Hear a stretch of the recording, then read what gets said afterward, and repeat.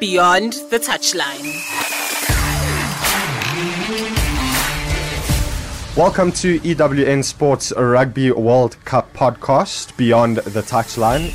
In the next 5 episodes of this mini-series, we'll take you through some of the experiences of both past and present Springbok rugby players. I'm Michael Pedro. And my name is Ahmed Kajee. This series will give insight into what the players are feeling and how ready they are ahead of the Rugby World Cup, which starts on Friday. I'm exceptionally excited, especially considering South Africa's first game. Yeah, many people saying that South Africa against New Zealand is sort of the official opening of the World Cup. But of course, the first game involves the host nation, Japan. They'll be up against Russia, which is on Friday. So that is also a very interesting game to look forward to. But many people, rightly so, in South Africa will have their eye on that first game against New Zealand. Japan have obviously had their fair share of special moments. Coming to think about it, there was the South African victory back in 2015, which is still in folklore in Japanese rugby as well as in South African rugby. And then when it comes to the South Africa-New Zealand game, we still have the iconic 1995 World Cup moment. So it seems that heading into the first 2 days of the World Cup, there's just iconic moments all over the place. Speaking of iconic moments, that's exactly what this first episode is about. We'll take you on a journey through some of the moments over the years that have stood out for the players that we've interviewed, both past and present. Some of moments that have maybe stood out for you, Ahmed? I think given the fact that I think I was just a few months old in 1995, but given the fact that everyone has spoken about it, we've seen the games, the highlights on TV, what it means to the country.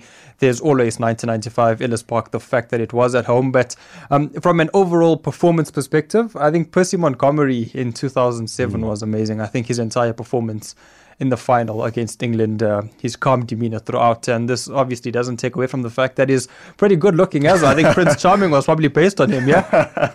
Looking at pictures, I tend to not disagree with that. But for me, obviously any moment that involves South Africa is special, being South African and watching these guys do what they do on the world stage under so much pressure is something to really behold. Percy Montgomery's performance, especially in that 2007 final against England, was something special.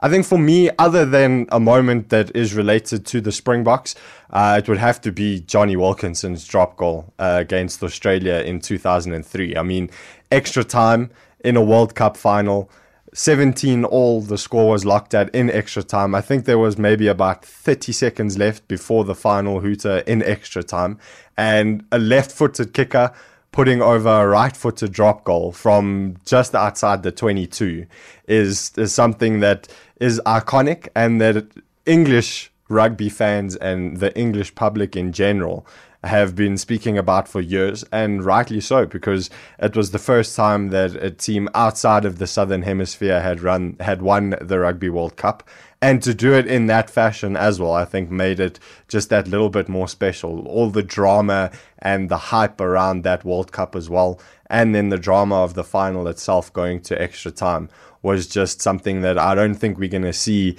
very often, or maybe ever again, especially the way modern rugby is played. But I think coming back to that, I think every rugby player has that dream, whether you sitting at a 6-year-old rugby level, playing at primary school, playing at high school, at varsity, or even in the world stage. The big dream is scoring that last minute points to win your country the World Cup. That's the dream for every rugby player, regardless of what level you are. Yeah, and I mean, speaking about drop goals, obviously the most iconic drop goal in South African rugby history is that of Joel Stransky in 1995. And who better to ask about their favourite World Cup moment than the man himself? So for me, the one that stands out is, it's a very simple one. It's clear as day. For me, it is Madiba celebrating behind Francois Pienaar as he raised the trophy. It's a moment for us as South Africans that is absolutely iconic. It was this great man, this great leader, this sensational human being who used sport to unite a nation, who guided us through a real period of uncertainty. To see him, our hero, smiling and enjoying the victory as much as he did was, for me, the one single moment of Rugby World Cup history that will live forever. Mike, it also then took another 12 years for South Africa to lift up the William Webb Ellis Trophy again. That was the 15-6 triumph over defending champions England in the final. This will obviously be remembered for the kicking brilliance of Percy Montgomery, as we mentioned earlier, and it just turned out to be a truly amazing moment for me. Also, don't forget Frans Steyn. He was the guy who kicked the last penalty to take it to 15. He is incidentally in the World Cup squad again this year. So maybe he's our lucky charm. I mean, 12 years between 95 and 07. It's now another 12 years between 07 and 2019.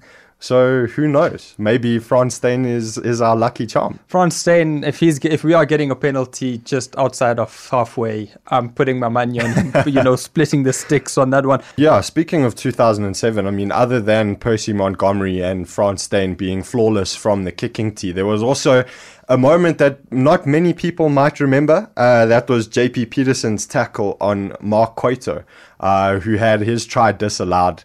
It's still one of the most debated decisions. I mean, TMO obviously has been a big part of rugby for a long time. It was definitely tested to the limit in that game and in that particular incident.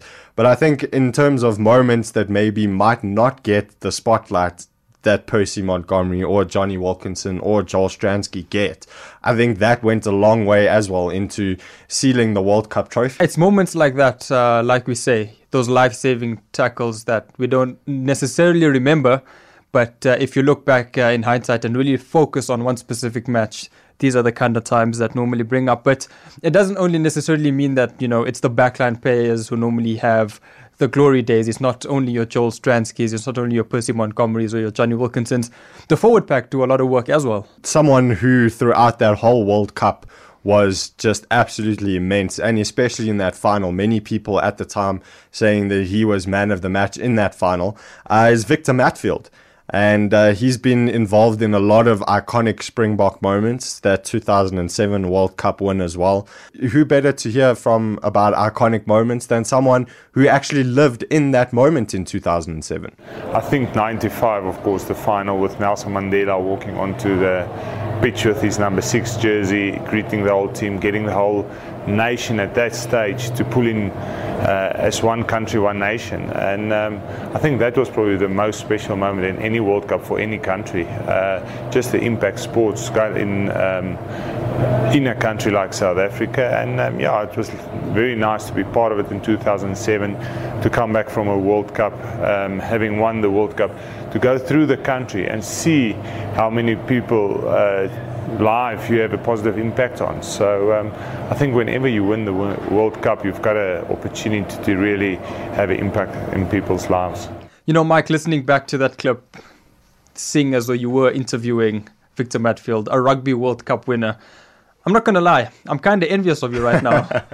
Yeah, to be honest, I couldn't believe it myself. I mean, standing there talking to Victor Matfield, talking to Joel Stransky as well, and you can just see how much it meant to them to win the World Cup, and the fact that you could see the look in their eyes when they start talking about it, how sort of the memories all come flooding back to them as soon as they start talking about those iconic moments and those iconic games that are so entrenched in South African rugby history, was just something that I don't think I will ever forget, and clearly something that they have never forgotten as well, being part of those moments. But clearly these performances by these players, whether it be in World Cups, whether it be in Test matches, whatever the case may be outside of the World Cup, it clearly means that it has an impact on the current players. I mean, we look back at players like Elton Jantjies. He actually followed the team when it was the Rugby Championship before the 2007 Rugby World Cup, and then met them at the airport when they had returned. 2007 Championship team. John Smith led that team, and well, I was at school. I was in matric that year, 2007. Yeah, I was in matric, and I actually, before they went to the World Cup, I actually watched their training at Joburg Stadium when they were prepping for that 2 weeks, and I could see they were running and how they train and stuff. And I was just a schoolboy, and I was just looking at them, and yes, and I could see that's definitely a championship team, and they were well prepared and they were fit.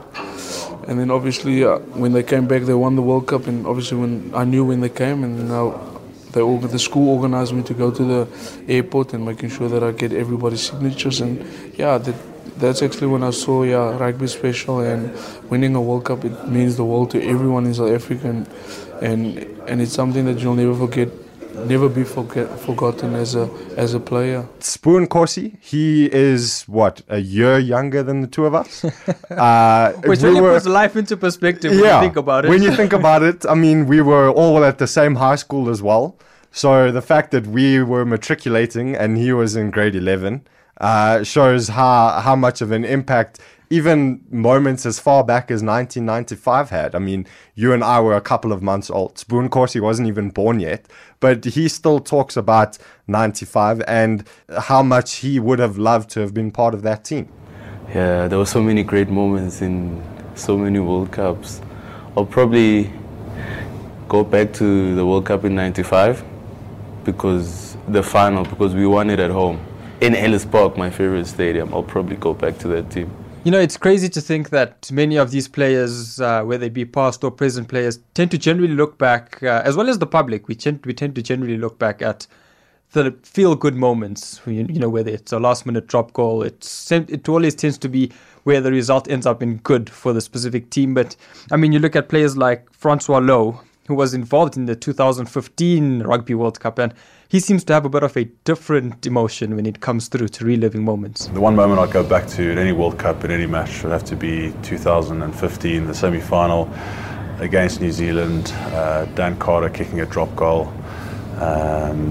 If we could have stopped that, just might have won the game. So many moments to look back on, with the first World Cup being staged all the way back in 1987, and no doubt there are going to be some standout moments at this year's World Cup as well.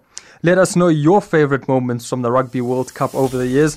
Comment below or tweet us using the hashtag EWN Beyond the Touchline, or tweet us at EWN Sport. In the next episode, we'll be chatting about the evolution of South African rugby. Beyond the Touchline, brought to you by EWN Sport.